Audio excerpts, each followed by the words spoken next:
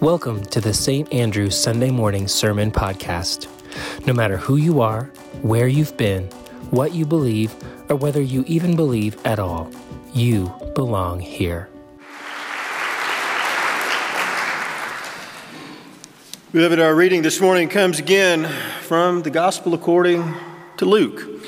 Our reading from Luke this morning is a form of what is known in the Gospel according to Matthew as the Sermon on the Mount, which is very familiar to a lot of people. It's found in Matthew 5 through 7.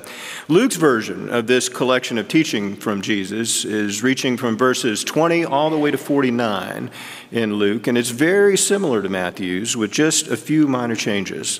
One noticeable difference is the physical location of the sermon itself. While Jesus is on a mountain or a hill in Matthew, Luke makes it a point to say that Jesus has now moved down to what is called a level place, or a plain, topu pendenu in the Greek it says, a level place. For Luke, a mountain, you see, is a place of prayer. It is where Jesus has chosen his 12 disciples, and now Jesus moves down to the plain to be among the people whom he is teaching. Also, unlike Matthew's 9 blessings and no woes, which we know as the Beatitudes, Luke has 4 of each, blessing and woe, set in parallels: poor, rich, hungry, full, weeping, laughing, rejected, accepted. Our reading this morning is the first major block of instructions after the blessings and woes in Luke. And I have to tell you, just between us, it's a hard pill to swallow. But, as we shall hear today, it may be a hard pill to swallow, but it is a foundation upon which our lives must be built as followers of Christ. So let us turn and hear this word of instruction from our Savior. Luke chapter 6, verses 27 through 36. But I say to you who are listening, love your enemies. Do good to those who hate you. Bless those who curse you. Pray for those who mistreat you. If anyone strikes you on the cheek, offer the other also. And from anyone who takes away your coat, do not withhold even your shirt. Give to everyone who asks of you. And if anyone takes away what is yours, do not ask for it back again. Do to others as you would have them do to you. If you love those who love you, what credit is that to you? For even sinners love those who love them. If you do good to those who do good to you, what credit is that to you? For even sinners do the same. If you lend to those from whom you expect to receive payment, what credit is that to you? For even sinners lend to sinners to receive as much again. Instead, love your enemies. Do good and lend, expecting nothing in return. Your reward will be great, and you will be children of the Most High, for he himself is kind to the ungrateful and the wicked. Be merciful, just as your Father is merciful. May God add a blessing to the reading of this word.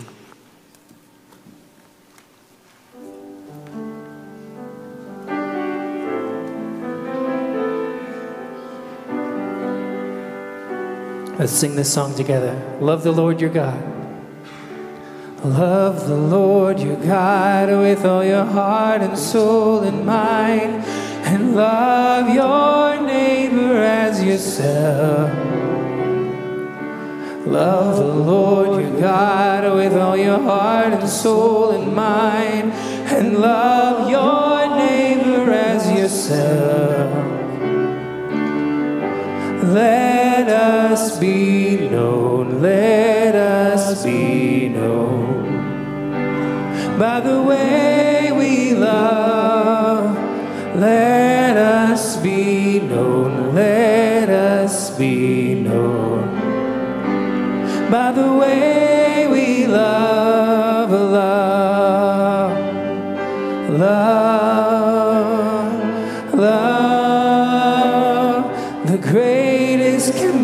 commandment is love, love, love.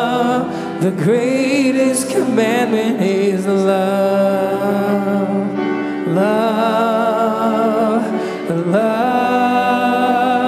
The greatest commandment is love the Lord your God with all your heart and soul and mind, and love your neighbor as yourself.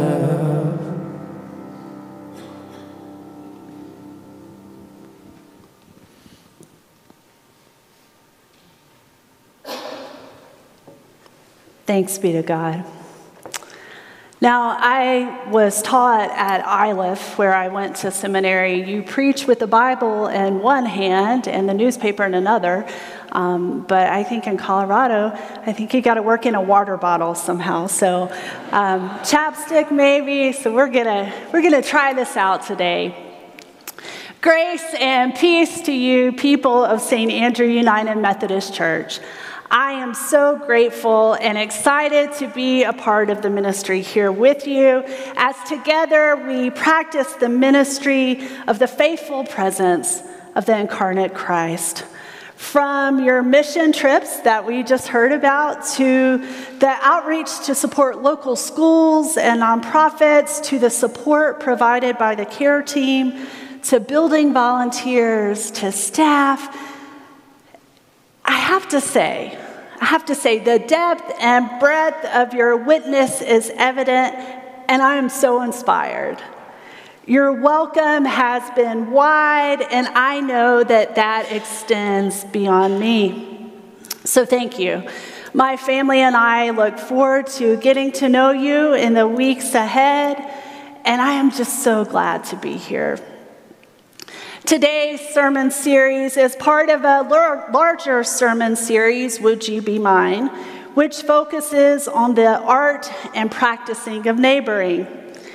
And so when I looked at the other identified biblical practices of neighboring in the sermon series, I admit the party planner, the table setter, the gardener all sounded like a lot more fun than the peacemaker, and perhaps even a little easier to preach on.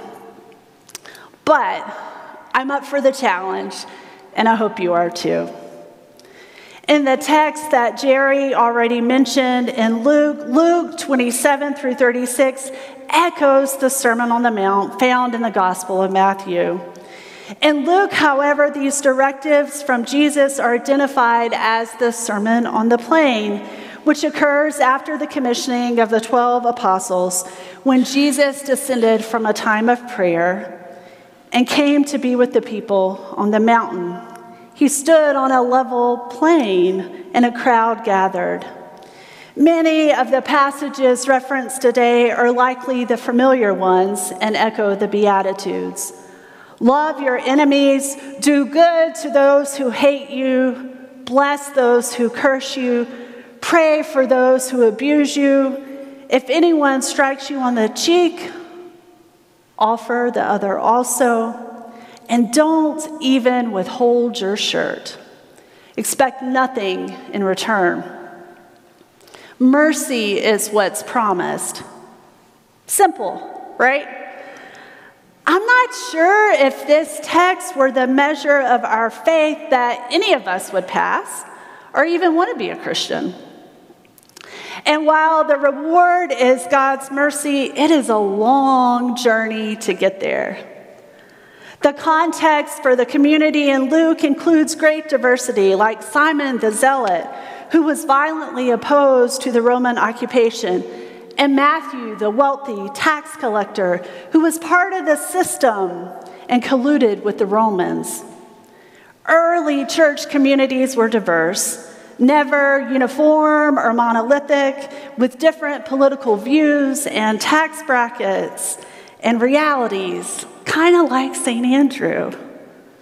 And yet, I would like to imagine that most of us would not simply want to attend a church where people only looked, thought, believed, voted, or loved like us.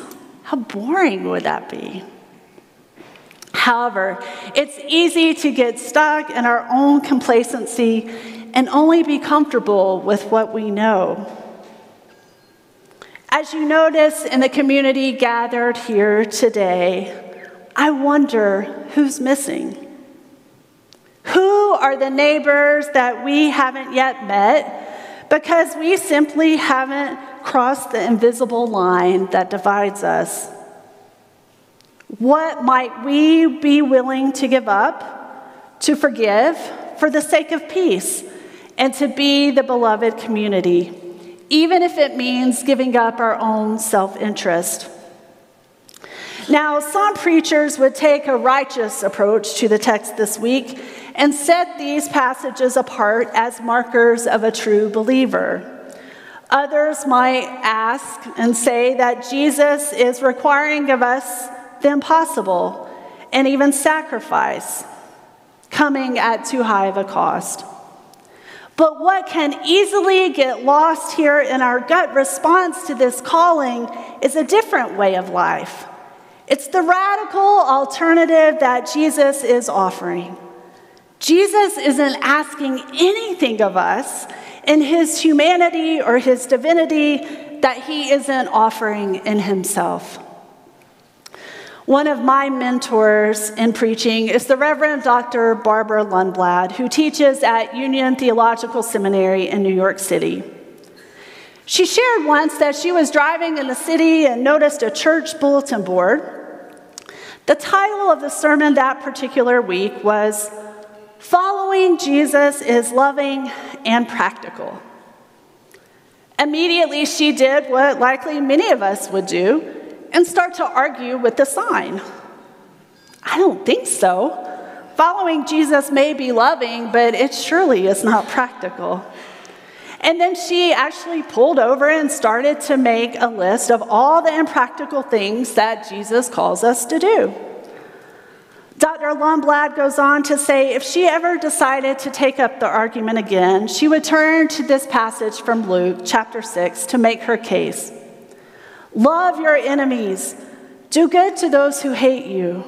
Bless those who curse you. Pray for those who abuse you. Loving, yes. Practical, no way. It may be a little more palpable to hear and focus on this part of the text. Do unto others as you would have them do unto you. That seems a little more manageable. After all, these words are plastered in classrooms across the world, from the writings of Homer to nearly every spiritual tradition, from the practice of the Baha'i faith to Buddhism to Christianity to Judaism and even in Hinduism, which says, the sum of duty, do not do unto others what would cause pain if done to you. Boiled down, the golden rule is essentially the template and consistent theme and way of life in Mr. Rogers' neighborhood. And while it's tempting to just focus on this verse, it's impossible to ignore the rest of the story. You know, the part where Jesus says, love your enemies. He not only said it once, he repeats it just to make sure it sticks. Love your enemies. Do good and give them your very coat while expecting nothing in return. This is where it gets really, really hard, moving beyond the impractical. And as Reverend Lundblad would say, to getting downright dangerous. Now, if this text weren't challenging enough, it is likely that Jesus was speaking to those who were oppressed and not so much to the oppressors, to the ones causing the harm and the pain, which is maybe who we would like to think the intended audience was.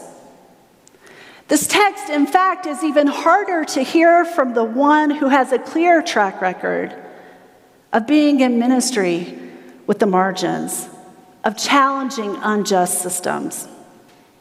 Now, let me be abundantly clear here.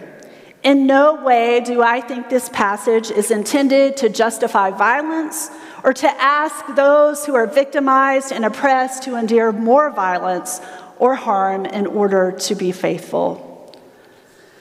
There is, though, something more transformational going on in the text, in which New Testament scholar Walter Wink calls out.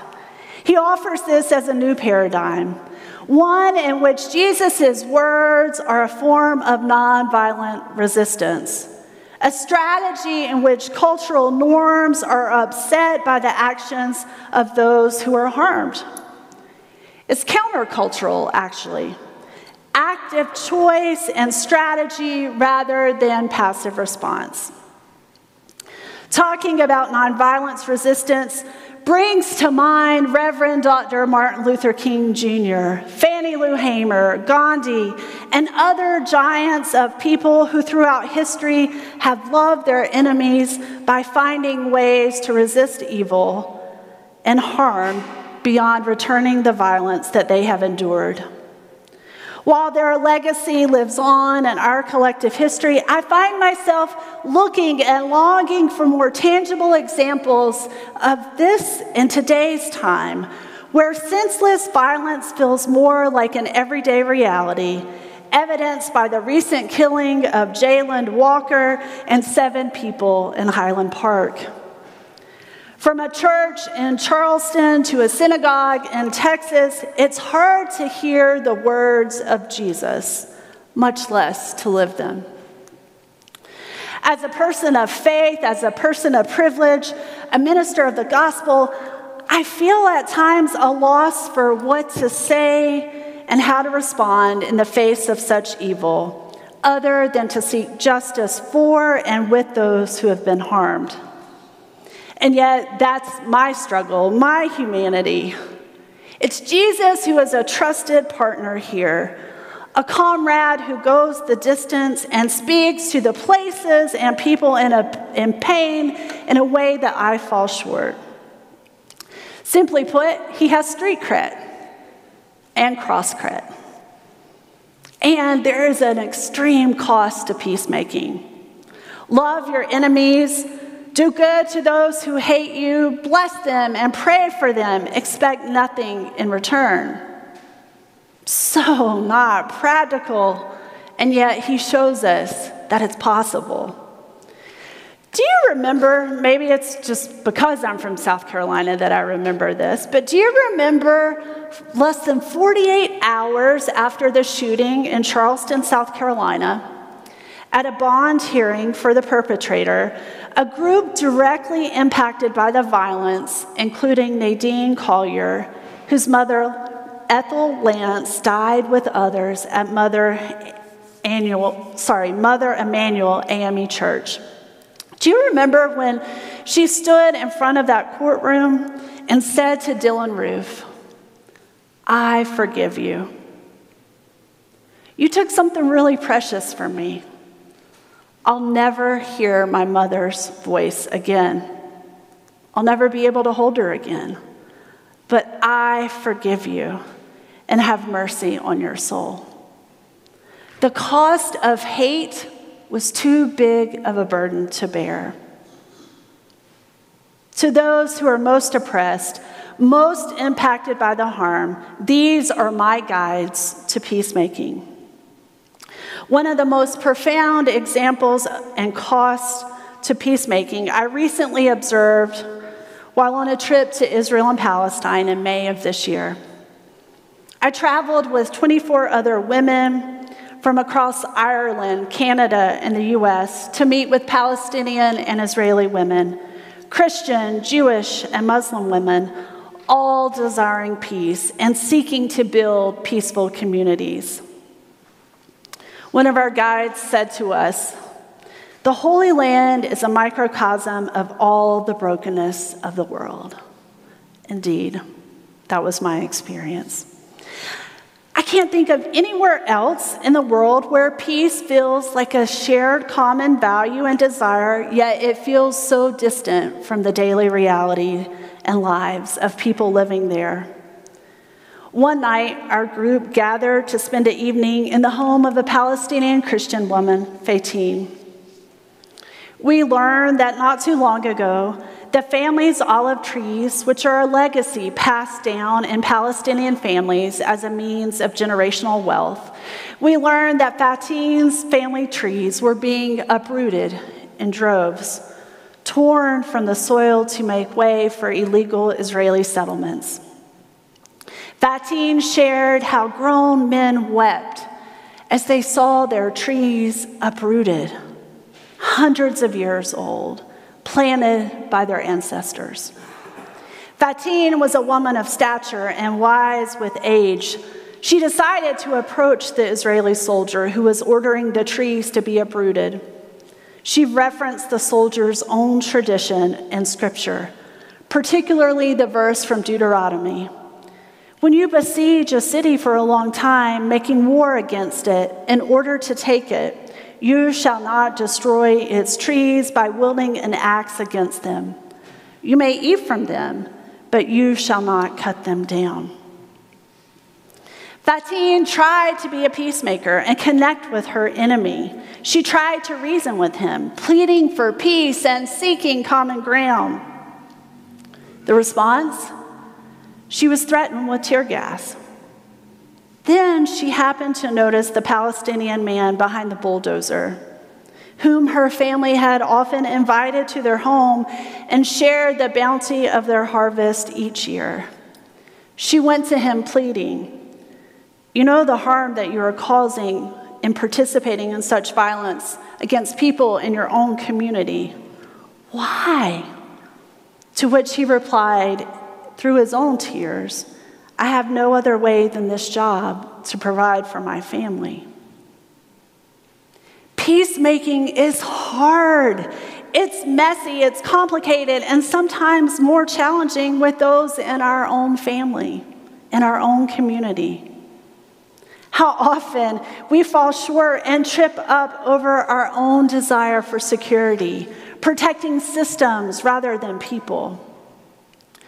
Our group later went on to hear from Muslim and Jewish women like Leah Solomon, an American Jewish woman living in Tel Aviv, and Layla Al-Sheikh, a Palestinian woman living in the village of Batir in the West Bank. One of them shared how her child died at a checkpoint, and another lives in fear that she will not be able to get all of her children out into safety in the middle of the night because she can only carry one child at a time. She has 3 children, all under the age of 8, and there is less than 3 minutes between when the missile warning happens and is broadcast and when the missile actually strikes. All of the women that we met longed for peace, from the Israeli Jewish woman who hosted our Shabbat dinner to the Muslim women who gathered in the Aida refugee camp to share a common meal with our Christian group. Geographically, they are all neighbors who live in close proximity, and yet they are separated by physical and systemic barriers that prevent them from even knowing one another's name, much less one another's story. They are a part of one another, their lives intertwined in ways they don't even know. Now, I wouldn't be a very good preacher if I didn't say that I also have reckoned with peacemaking, up close and personal.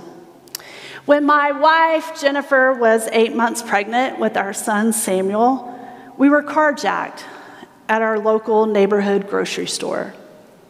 Our car was blocked in when a man with a mask came alongside of my door and held a gun to my window, yelling for me to get out. Jennifer is amazing. An instinct kicked in for her, and she quietly exited the passenger seat and got herself and our son to safety. Me, I wasn't so quick. I went to my head arguing with this young black man that he didn't have to do this.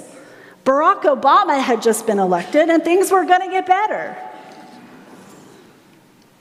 Years of nonviolence training with the Fellowship of Reconciliation, where I had been a facilitator and offered workshops all around the country.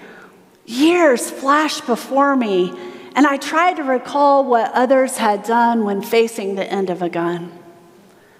All those years of nonviolence training, and all that actually made it out of my mouth was, I know in your heart you don't want to do this, so please just let me go. Luckily, I went from head to heart and realized what could have been lost, and I got out of the car, meeting Jennifer inside the store, watching as our car sped away. About 2 weeks later, we received a call that our car had been located and a suspect apprehended. There had been 3 carjackings that same night, all with a weapon, all women. And the district attorney wanted to ensure us that the full extent of the law was the only option. Jennifer and I talked, both having different experiences and responses to the trauma of that evening. We decided to call the DA and learn more about this man. Turns out Leroy was 19. He was facing several assault charges and mandatory sentencing for use of a weapon. Thank God we were physically fine, but the fear of what could have happened and the sense of being unsafe in our own community stayed with us. For the first time in my life, I remember feeling unsure of the world and paying attention to things like, did I lock the house door? Who was in the car beside me at the red light? I began to question what even neighbors could I trust. We drove miles out of the way to avoid going to our neighborhood grocery store. Afterwards, and for quite a while, I doubted myself and my call as I struggled with what it meant to work with and to advocate for and with those on the margins every day. I struggled with what it meant to be a peacemaker and to have had such a grave injustice committed against the people I love the most. In September the following year, we went to Leroy's trial and read a statement of impact. I had difficulty writing the statement because as I did, all the emotions of the time came back to me and I was triggered, literally, again. But so was my conscience. I am very, very aware of the sentencing and prison rates for young African American men and felt in my core that Leroy spending his life in prison would be a waste. I know that we do not live in a society based on racial equity and equal opportunity where all lives are valued. And yet I was standing in a courtroom facing the one I wasn't sure valued my own life. Showing up at the hearing for me was about a call to peacemaking, not perfection. A call to see myself in the other that was and is so explicitly tied to my own humanity. I made a commitment to Leroy that day to teach my son that Leroy was no less of a person because of the crime he committed. Peacemaking, as Jesus described in Luke, is about creating a new narrative, a different reality, a narrative not based on otherness, but based on mutual love and respect, where we see ourselves in one another. Clearly, Barack Obama's election was not something that Leroy found great hope in, or that would have perhaps changed his course of his choices that November day. That was my privileged and naive thinking. But what will change the course of history is my relationship with Leroy. Not because of anything that I've done, but because of God's call and vision for peace, justice, equity, love, all of which exists beyond my own limitations, and because I've been changed as a result of my relationship with Leroy. That is the promise, that is the mercy found in the Gospel of Luke today. Valerie Kerr, author of See No Stranger, is a lawyer, faith leader in the Sikh community and founder of the Revolutionary Love Project, a network that seeks to further peacemaking in local communities, especially communities those who've experienced violence. Her work began shortly after 9/11, when her own uncle was the first documented hate crime. He was living in Arizona at the time and was killed in front of his own gas station. He was a beacon of the community, and he was killed by a man claiming to be a patriot. Kerr has since shown up in communities after great harm and violence has occurred and documented the actions of peacemakers, those who turn to peace rather than violence.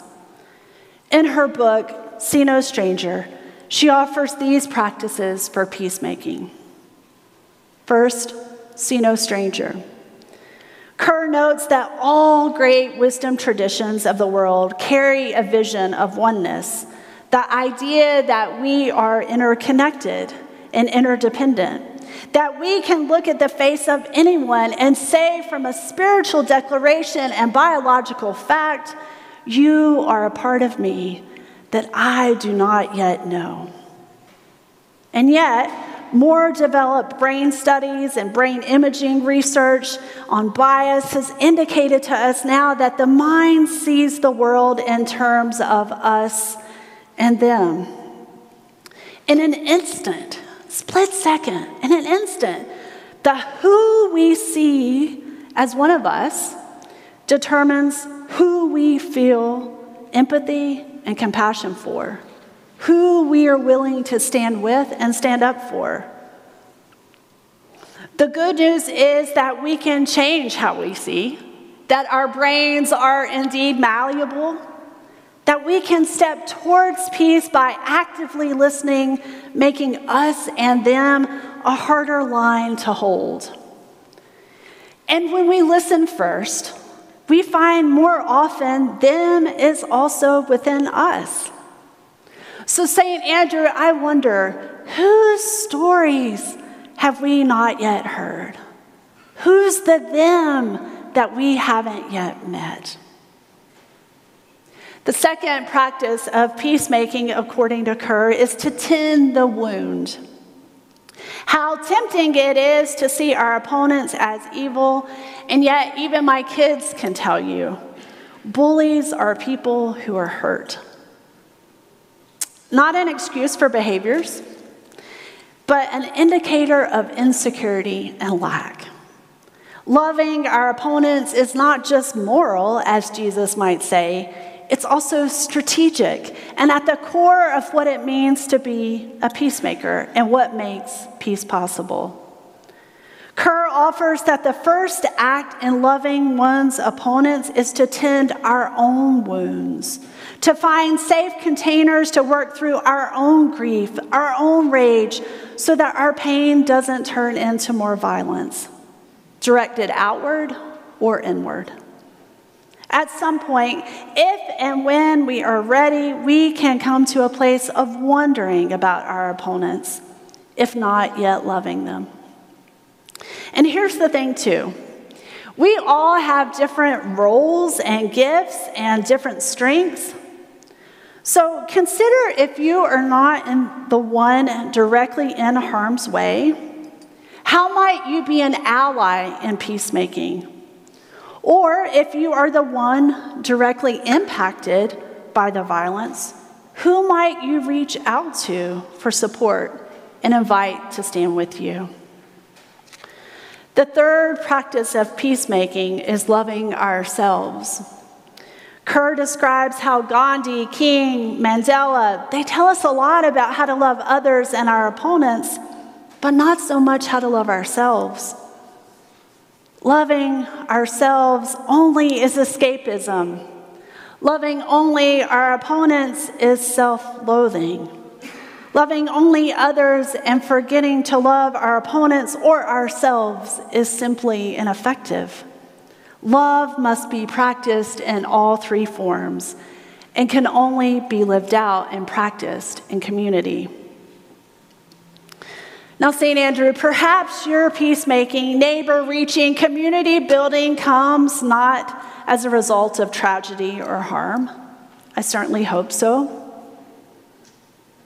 And yet, I wonder what it might take the form of to simply reach out to someone who has a political sign in their yard that just makes you cringe. Or instead of spending your time and energy arguing with someone on social media, to take the time to invite them to coffee, conversation, or even church. Maybe peacemaking for you is responding with an open stance and curiosity rather than reacting, choosing to sit next to that relative at the holiday dinner this season. All of this peacemaking can feel impossible. And Jesus made it clear that this is the way of being a good neighbor. Retribution and revenge are the ways of the world. Peace and compassion are the ways of the kingdom, which can be created in the here and now with each one of us making a choice in the moment. The call is clear. Together, by seeking the ways of peace, by living as people of peace, we can indeed be good neighbors. With God's help, we can collectively co-create communities of peace, extending the love, the grace, the mercy of God, and indeed change the world. Not practical, certainly not easy, but possible together. St. Andrew, are you with me? May it be so. Thanks for tuning in to this week's podcast.